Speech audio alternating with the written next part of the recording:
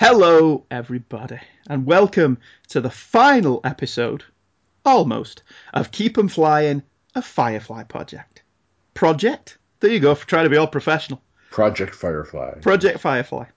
A Firefly podcast. In this episode, we will be looking at the 14th and final episode of Joss Whedon's Firefly, written and directed by the man himself, and all existential and shit. Joining me in this final ever episode of Firefly is, as always, the mighty Paul Pastaro. Hello. The equally mighty Bill Robinson. Well, here I am. And a special guest. You're going to introduce yourself, Mr. Scott McGregor. Nice to be here again, gents. Thank you very much for having me. McGregor, he's got a big head. Oh, wait, horrible, Scott. Head, McGregor. I'm like a Andrew planetoid. Just in case you hadn't figured it out. In this particular episode, it's kind of like a Boba Fett bounty hunter shows up and decides to kidnap River. But we'll talk about that more in depth as we go along. Our first object of business, as ever, in Keep 'em Flying is, do we have any Firefly news? I heard they're going to try and get the cast back together for a new series. Ah, right. Good. Maybe animated. Good. I think there's a game. I think there's a comic book. Comic books actually have happened. I think there's a new comic book. Excellent, good. So some crickets there then, as we discussed that Firefly is still dead, unfortunately. And let's be honest, it's probably not coming back. Well, the fake trailer for the animated series looked good enough that I could see there being enough of a fan outcry that they might say, hey, this could work. And they might try that. Because I would think you could get the cast together to do voice acting. You may not be able to get them physically together to actually film shows, because they are all active in their own careers that have moved on in the last 15 years. And they're all 12 years older, too. So yeah. But I would think you might be able to get them to do their voices a la Star Trek, the animated series. Yeah. And do a season I swear that way. they floated that video a year or so ago, too. I don't know, it was just weird deja vu, but I swear I'd seen that before it came out again recently. Or somebody at least did some, like, animated panels, just maybe two-dimensional art. But I know it's been talked about before, and of course, I don't know if it's like, I still can't, with all the stuff that's like coming back on Netflix and stuff, you would think someone would figure there would be a market for it, but I don't know if it's just Fox being provincial about the rights or what the hang-up is, but you would think there would have been some kind of play in that universe by now, if there was going to be ever, so.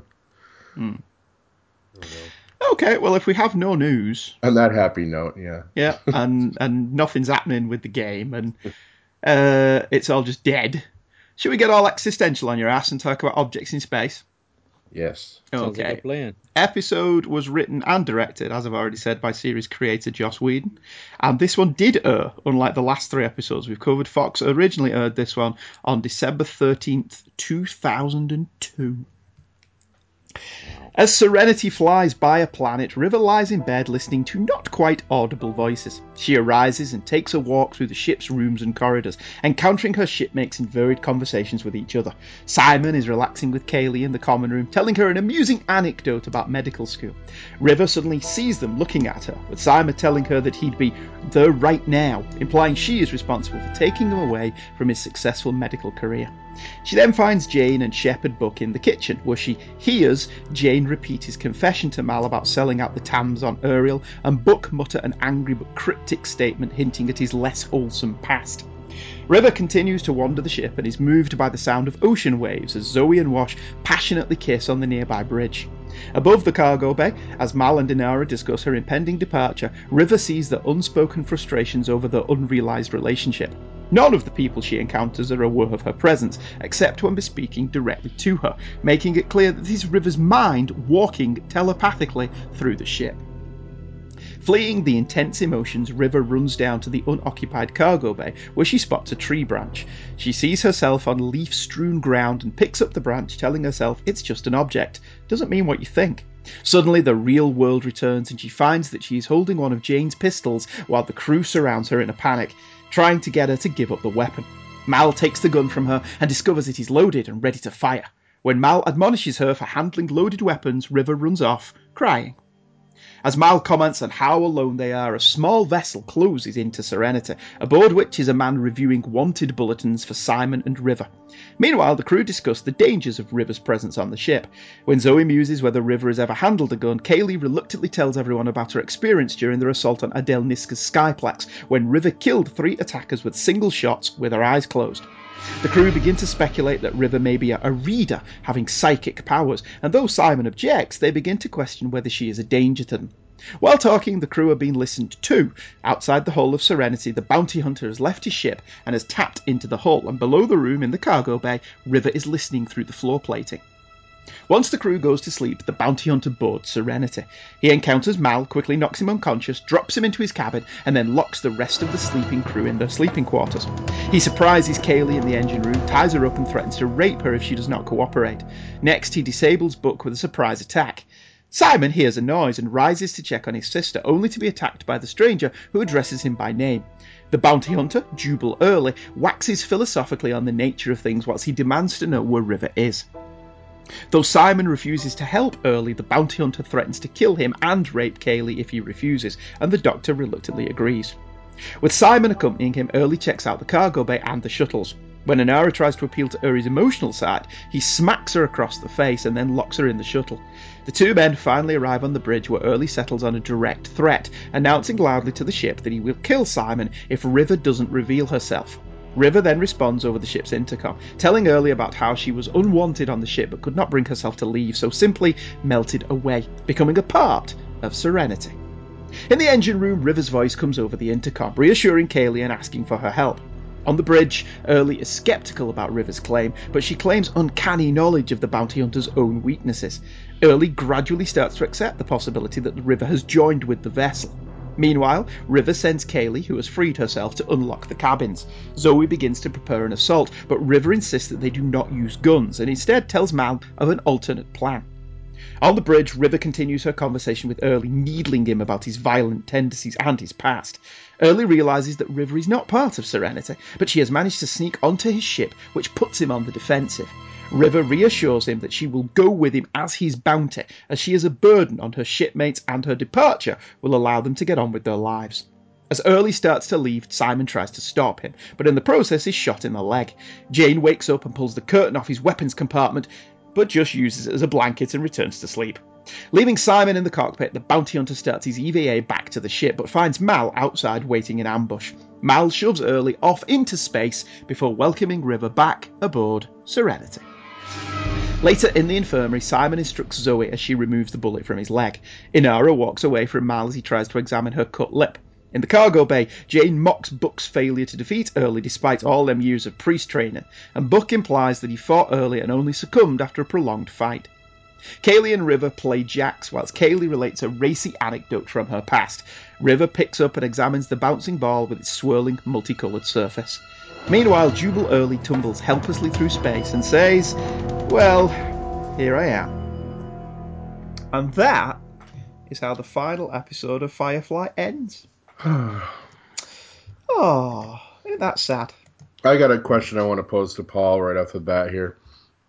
Paul, while watching this one, did you think that maybe the show had gone full wacky sci-fi and River had actually become part of their ship?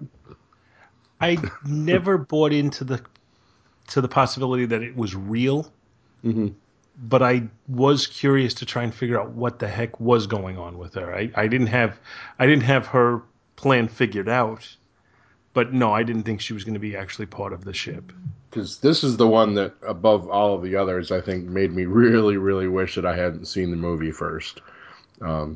Which I think I stated on one of the other shows I was in, that I watched the movie before I even knew Firefly existed.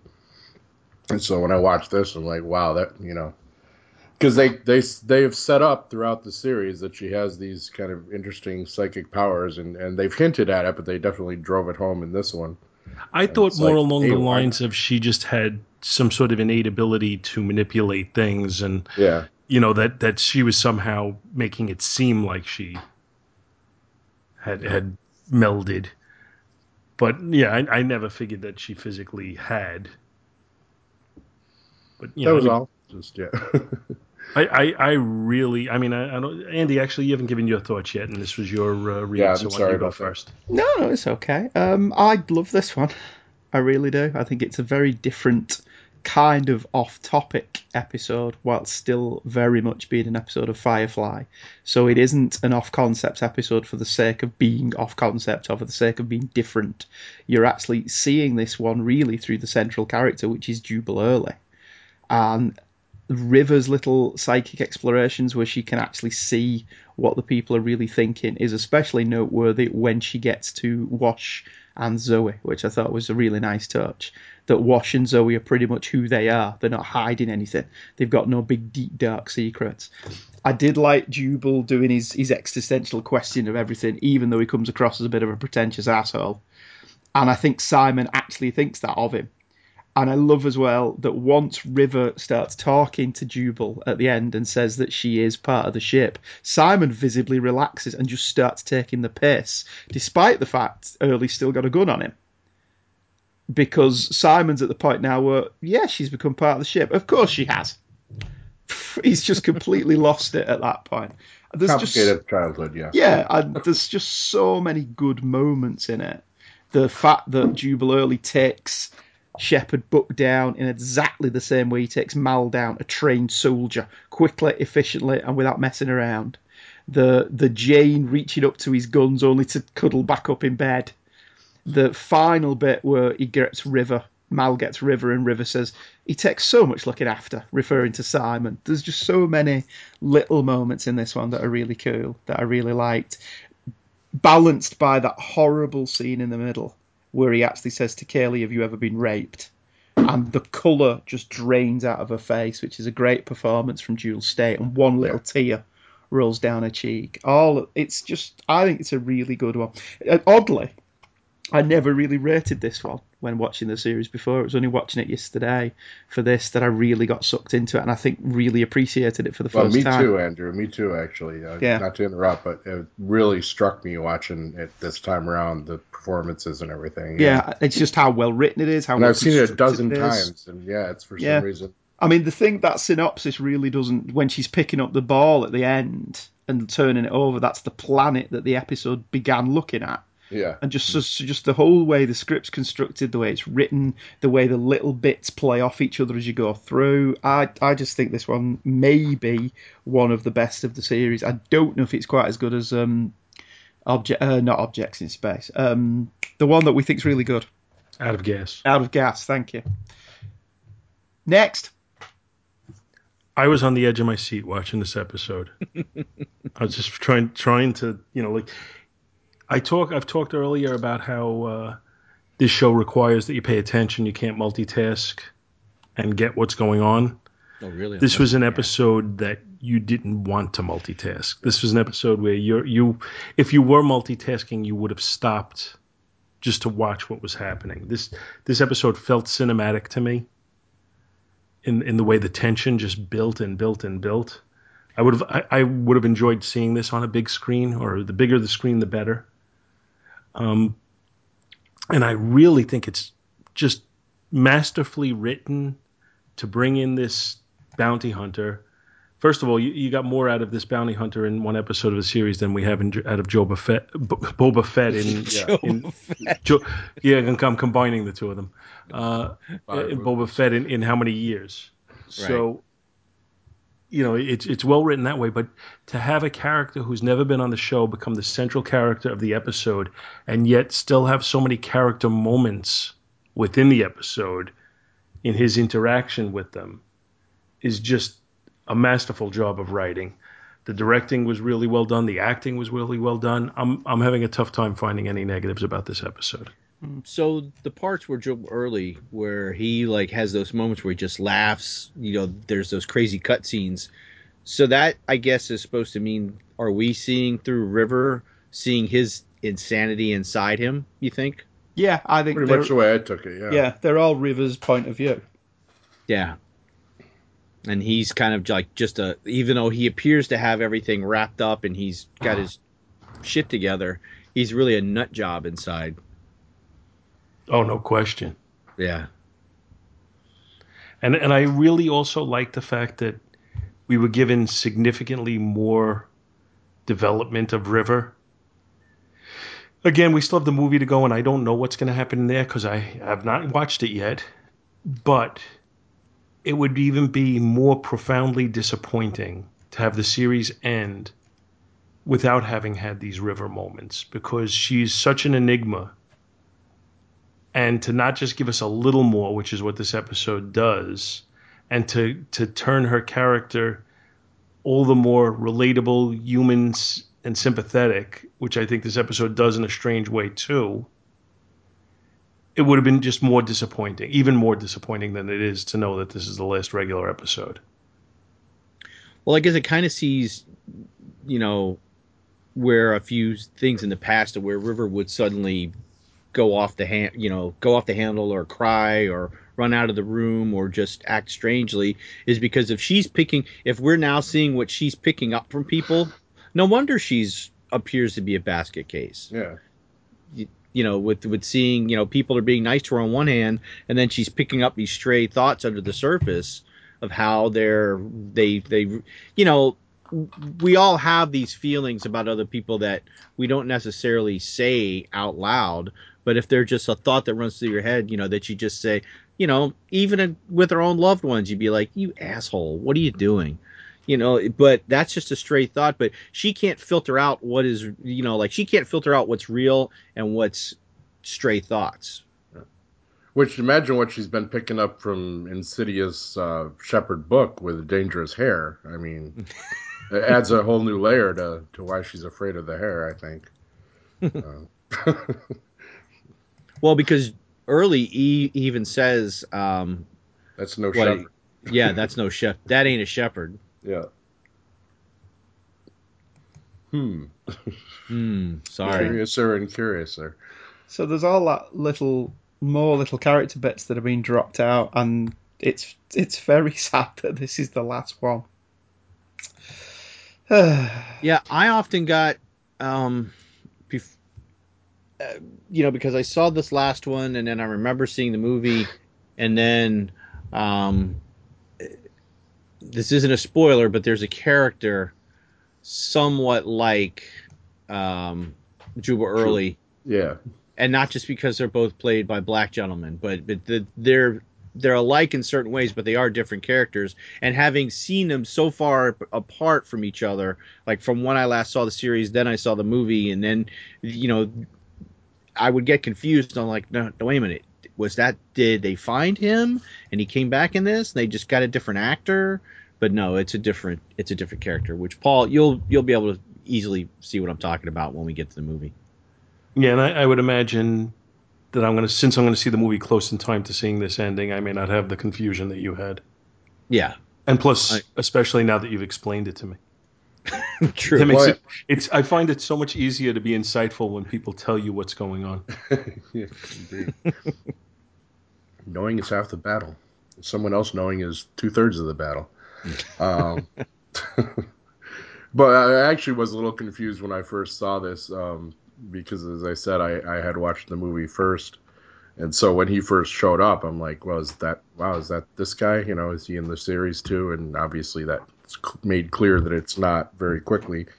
But I watched the series originally in the DVD order that you guys are doing the show, and so I thought this was like just the perfect segue into the movie, as far as where they have left River and how they've developed her. I mean, this was the obviously supposed to be the end, the last episode. Am I correct in that? I mean, and it wasn't, though. It was like 8 or 9, wasn't it, originally? Yeah, they showed the pilot after they showed this. Yeah, so I mean, this really wouldn't. I imagine out of all of them, this one felt very out of place in the original airing of the series.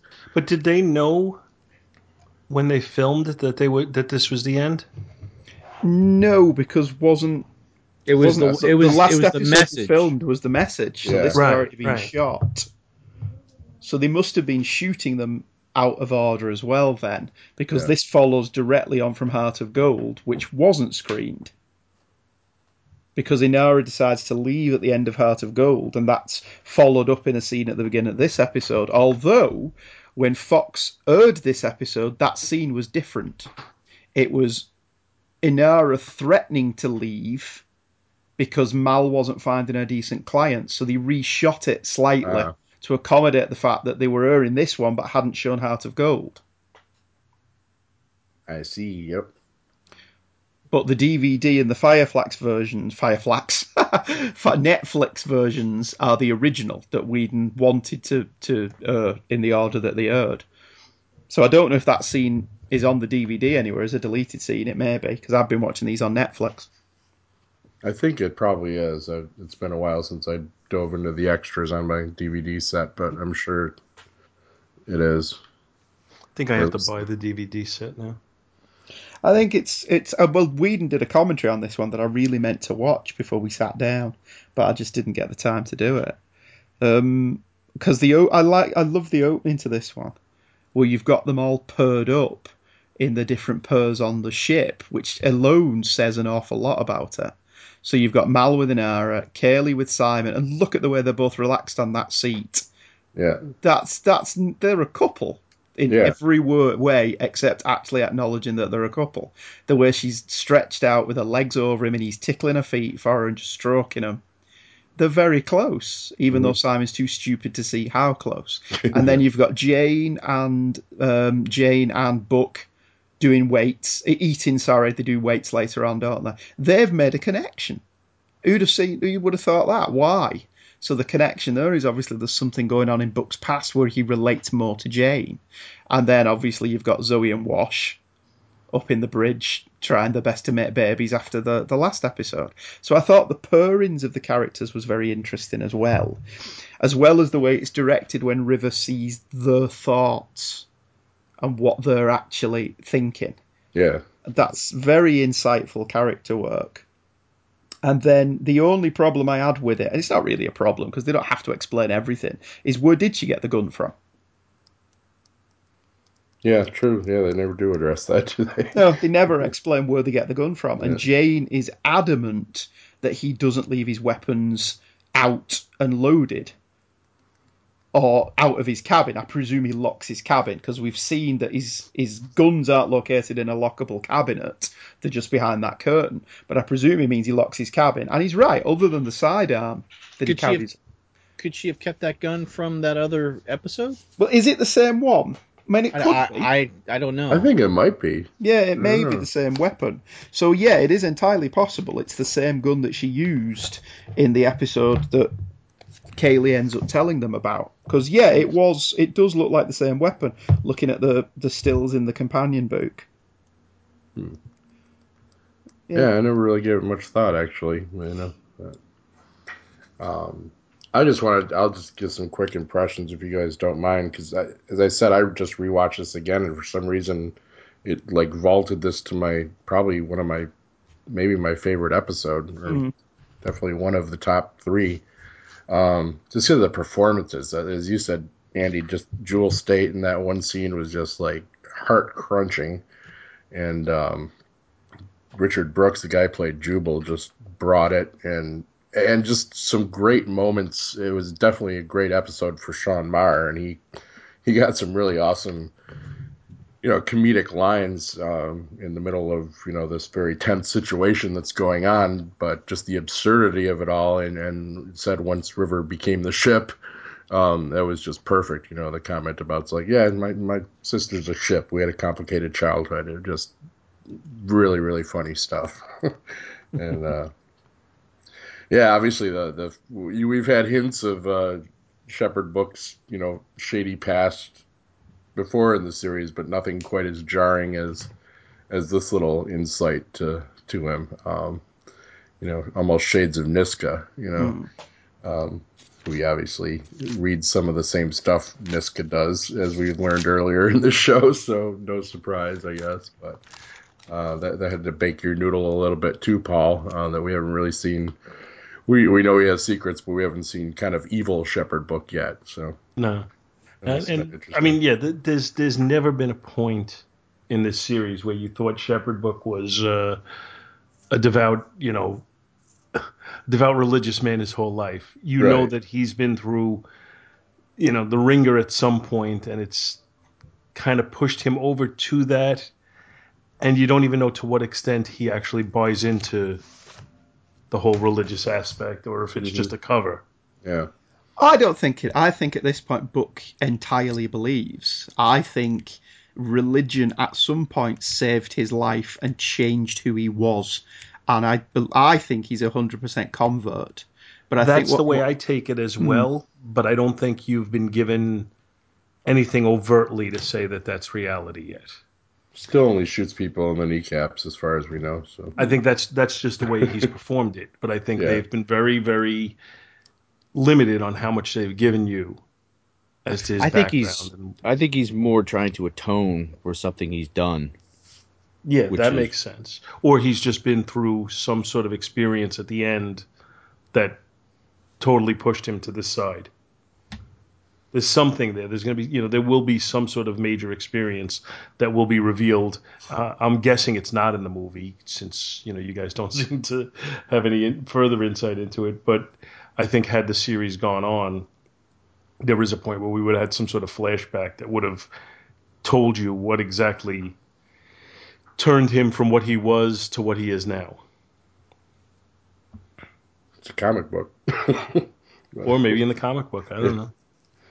I haven't done anything. I've watched these episodes, and that's all I've done. Yeah. And I saw part of the animated trailer, but Bill warned me not to actually listen to what they're saying or anything. Oh, that's right. Yeah. Just don't pay attention to it. I just saw some of the images. I haven't listened to what they're talking about or anything.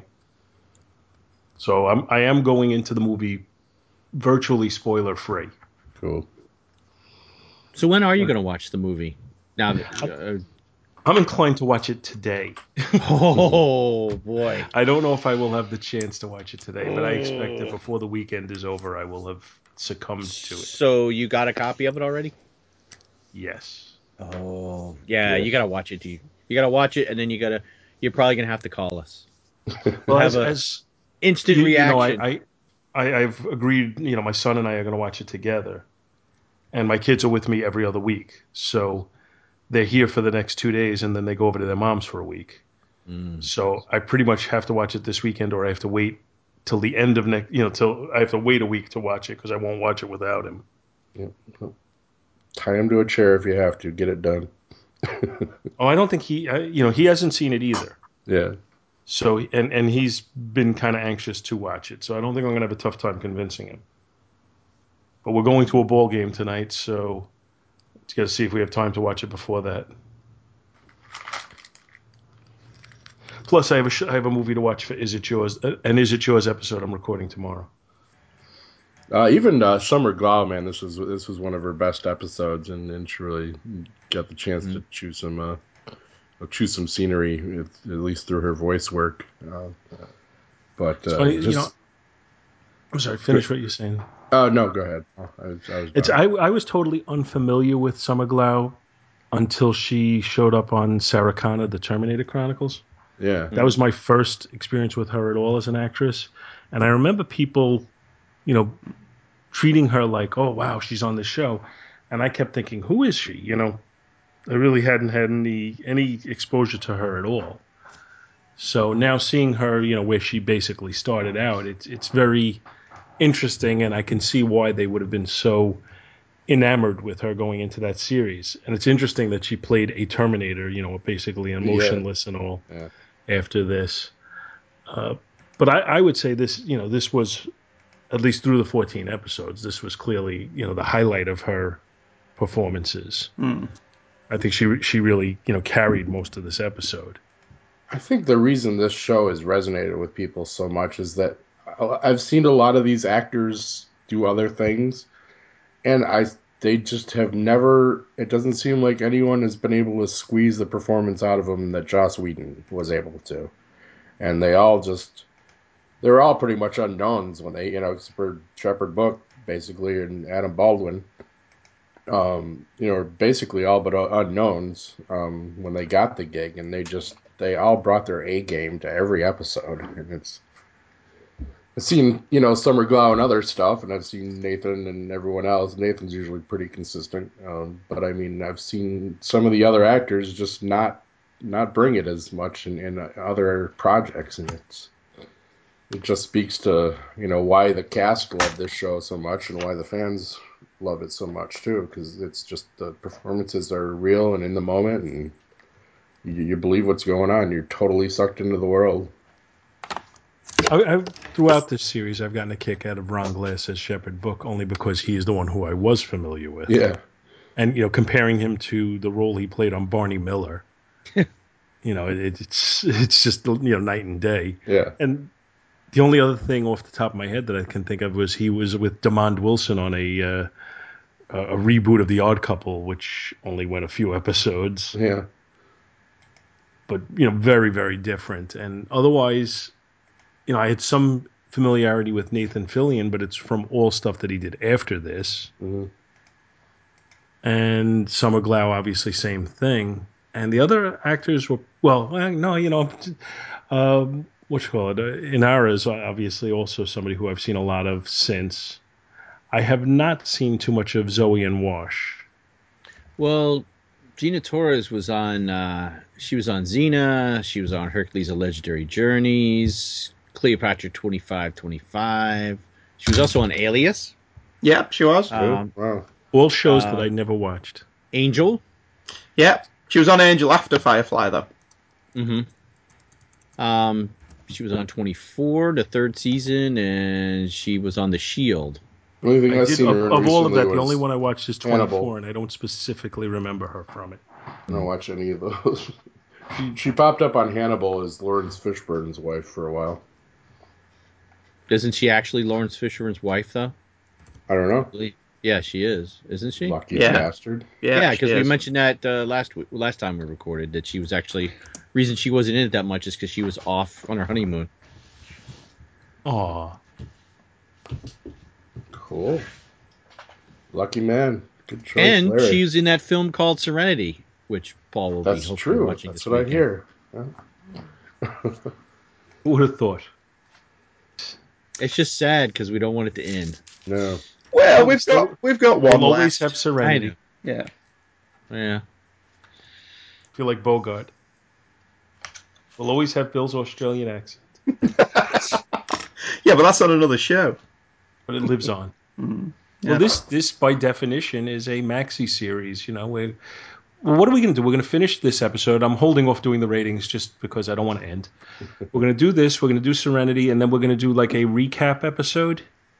Is that the plan? Maybe cover an email or anything. Any Firefly news that may suddenly pop up, yeah. And then that'll be it. And then we'll close this one into a nice, neat package, and we'll move on to our next project. But think of this, you could actually you could review King. the what is the documentary that they made? Oh, We Did the Impossible. Yeah, that's it. Yeah, you should always do that just to stretch it out one more episode. Oh, what's that? I don't think I've seen that. It was on Netflix. It was a documentary about just before the film came out about bringing the show back for a movie. It's good. Adam Baldwin narrates it. It's quite enjoyable. Yeah. Do we not have anything else on this? Because it is quite a deep episode to explore. I love the cinematography and what they were doing with River, and the whole scene of just the branch turning into the gun was like really brilliant in my opinion. And she's just such a striking, and when she's standing up on top of the bars, like anytime they have her in some kind of dancer pose or something, it's just such a striking image. That's why she was so great in the part. Joss is very good at using her dancer's physicality. The scene where she bends over to pick up the branch shows how flexible she is because she was a ballerina. Yeah, he used that to its greatest extent, and even more so in the movie you're about to watch, Paul. There's plenty of physicality for River in the movie. Oh, no spoilers there. But yeah, and as you said, Andy, just the hilarity of Jane being completely out of it, for the whole episode, and Mel being pretty ineffectual. But once the team, gets together and River rallies everyone, it was just such a flip on the dynamic of no one else has control and River's in charge of things. And it was just brilliant how, this girl that's been damaged through the whole series is the one who steps up and saves the day finally because of essentially because of the thing, that everyone is creeped out by her, her psychic powers essentially, and her ability to use this training that she doesn't even realize she has most of the time from whatever they did to her. And, like the gun shooting scene, that she, she steps up when she needs to and saves the crew, that she's not just a mindless, weapon, but she's a weapon with, who cares for the people that she's with. So, yep, that's it. I guess I got nothing else. Okay. Should we rate it then? Let's. Okay, I think that's an exceptionally good idea. 5. Absolutely 5. Yep. 5 floating bounty hunters. 5 floating bounty hunters. 4 high-caliber branches, 3. Yeah. So it's up to me to be the one who brings down the room by rating it as a 5. Yay! That works. Yeah, this was just, it was awesome. It was just, like I said, it was edge of the seat, riveting. Yeah. Didn't want it to end. It was great. But, what comes to mind to me is I start wondering about this episode, about the comic book series, and then about the movie, and I wonder, what would Blaine say? Serenity, Those Left Behind, was a 3-issue miniseries that takes place between the final episode of the series, which is objects in space when you view them in the proper order, and the movie, which explains some of the status quo changes that took place in between. And before getting to the contents of the series proper, I do have a story to tell about how the series changed the local comic market in my hometown. You see, Nathan Fillion and I are both from Edmonton, Alberta, Canada. While I still live here, Fillion left to pursue his career, but he still comes back to visit family often enough. The first issue of this miniseries came out during one of those visits. The 3-issue series had 3 covers per issue, so that each of the 9 core characters got a cover of his or her own. The first comic shop Fillion went to, Warp 1, when it was still located on White Ave, realized that most retailers had underestimated demand for the title, and was pricing the issues around $20 each with a cover price of $2.99 US. Fillion didn't have that much Canadian cash on him, but wanted a copy of the comic with his likeness to bring home to his mother.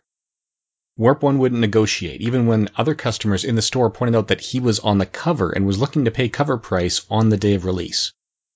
Fillion left upset without the issue and blogged about it. Another retailer named Happy Harbor, which was then located a few blocks away, off White Ave, stepped up and made sure his mother had copies of all 3 issues in all 3 covers, each free of charge. Moreover, the public outcry caused a boycott of Warp 1 and a migration of a lot of their former customers over to Happy Harbor.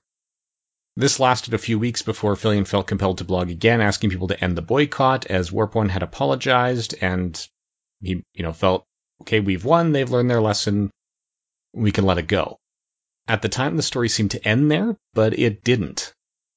Now, for those not familiar with Edmonton, White Ave is the artistic center. It's a great location for a comic retailer. There's often street sales for local artists who do paintings or sculptures or whatnot. It's in walking distance of the University of Alberta. It's very popular with the politically left-wing crowd and home to one of the world's biggest annual street performer festivals, and so on and so forth. It's just a great location for something like this. Warp 1's landlord felt that this whole fiasco was just one more reason not to work with them. So when Warp 1's lease expired, and the owners went to renew, they learned that renewal was not an option, and that their landlord had already offered their prime real estate to Happy Harbor, who happily took it. So Warp 1 ended up going to Happy Harbor's old space a few blocks away from White Ave. I don't have direct access to the financial records for either retailer, of course, but if you look at all outward appearances, well, you get the definite impression that Happy Harbor is continuing to grow and thrive, and I've heard nothing but them treating their customers with respect and having experts on staff who can help you find the kind of product you're looking for. While Warp 1 doesn't make this a company priority. Some individual staff members do, to be sure, but it's not consistent. Anyway, that was just a little aside about what this series did in the local community, which is also Nathan Fillion's local community. And from here on to the actual comics. So all 3 issues were plotted in combination by Joss Whedon and Brett Matthews. Brett Matthews is better known as the screenwriter who scripted Heart of Gold, the second last episode of the series, again when watched in the proper order. Matthews also scripted all 3 issues after he and Joss Whedon hammered out the plot. The art is by Will Conrad. The colors are by Laura Martin. Letters by Michael Heisler. It was edited by Scott Alley, with assistant editors Matt Dreyer and Dave Marshall throughout the series. Cover dates ranged from July to September 2005, and each issue was actually released on the first Wednesday of the month from July to September in 2005. Now, as I said, each of the 3 issues had 3 different covers because Joss Whedon thought it'd be cool to see some of his favorite artists draw his favorite characters, and he worked hard to make that happen. So issue 1 came out with a Malcolm Reynolds cover by John Cassidy, an Inara Serra cover by J.G. Jones, and a Jane Cobb cover by Brian Hitch, all of which had colors by Laura Martin.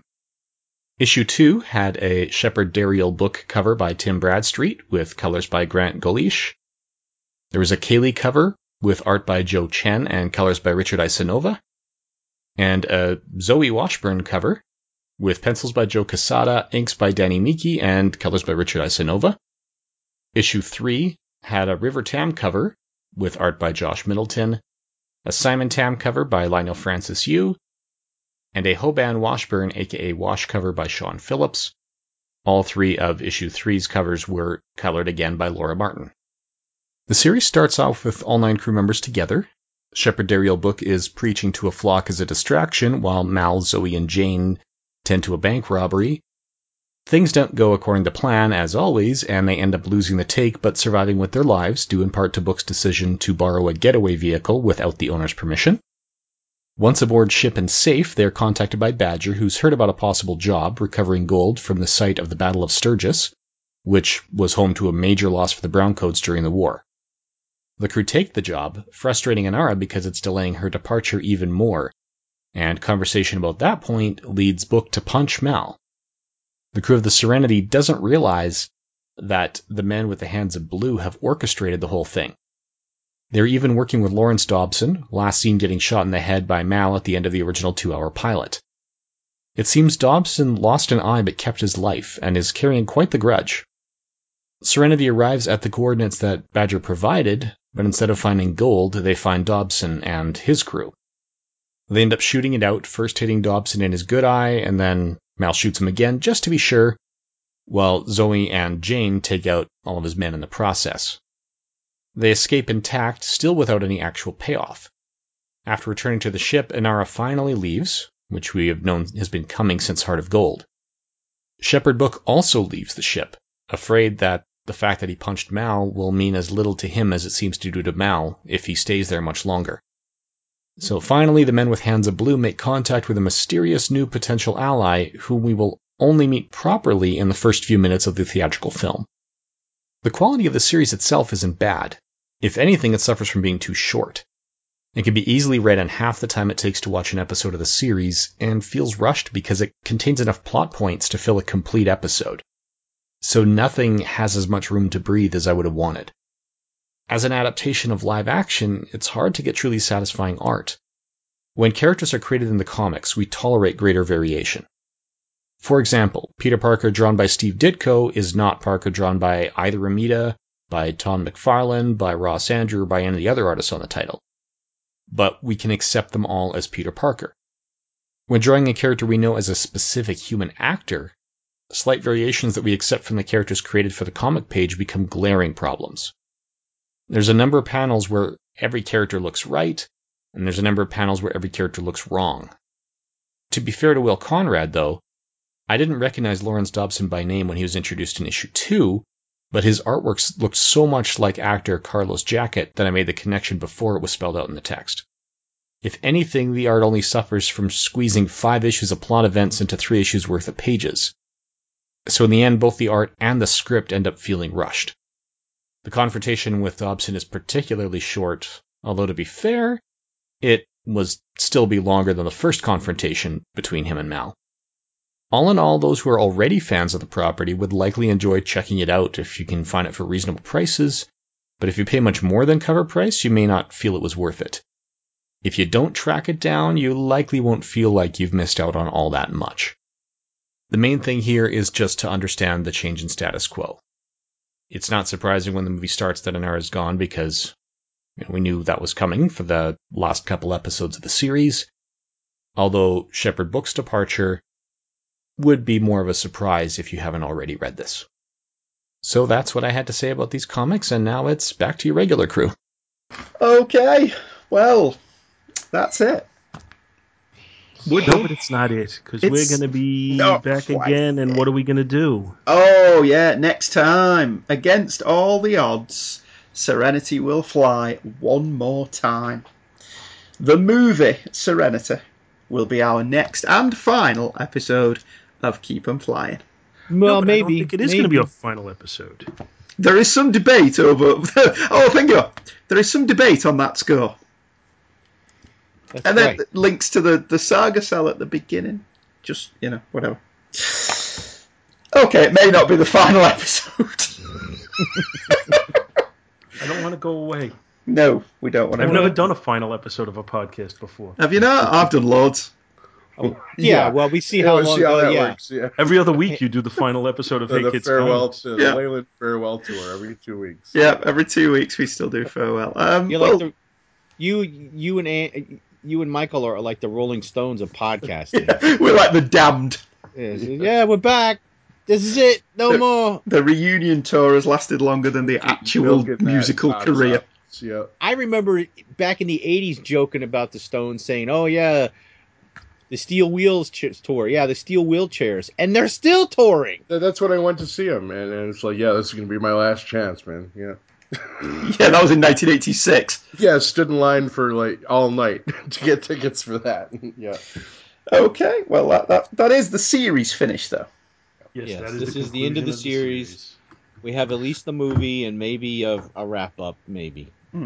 So we'll see what happens. In the meantime, see you next time. Goodbye. Forward to listening to them, folks. So thanks for having me on. No worries. Bye. Keep 'em Flying, a Firefly podcast, is a Two True Freaks presentation and is hosted by Shepherd Bill Robinson, Paul Spataro, and Andrew Leyland. All the music and sound clips used in the show is copyright Fox Broadcasting and is available to buy on the Firefly soundtrack by Greg Edmondson. If you like to buy that soundtrack, maybe you could do it through the Amazon link that is on the twotruefreaks.com website. It costs you nothing extra, but throws a few pennies in our tip jar, which helps us to continue to produce content like this. Every episode of Keep Flying is dedicated to the memory of our pal, Sean Engel. And remember, find a ship, find a crew, keep flying.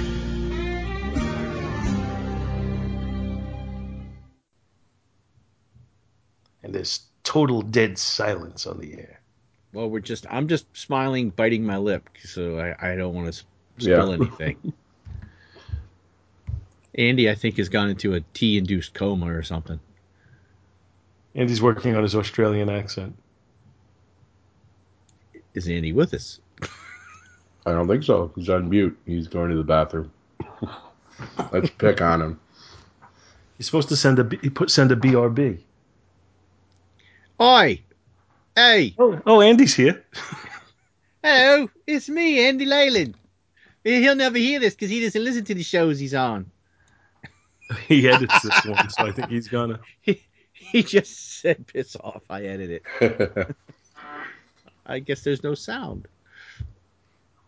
Can you not hear me? No. No, we can't. Actually. Andy, can you hear me? Mute button.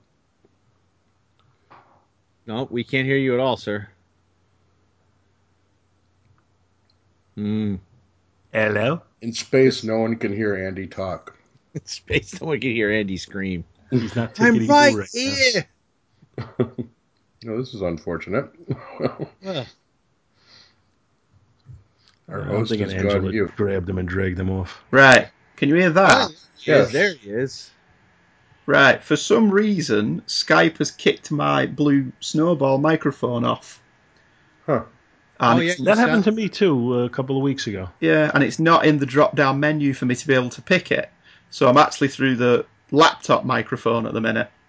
It's that Sound cheap fine. microphone that Steve bought. Yeah, so I don't know why it's kicked that off, but that's very disappointing.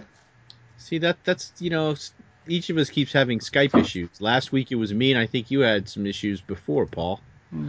It's the integration of River with the Skype software that's causing a ghost in the machine. Well, we'll live with it if it still sounds all right, because I don't want to stop Skype at this point and restart everything. No, it's slightly more hollow than normal, but it's fine. All right, okay. So we'll stick with that. Skype and River would be Skiver. Yes, sure. We're on Skiver.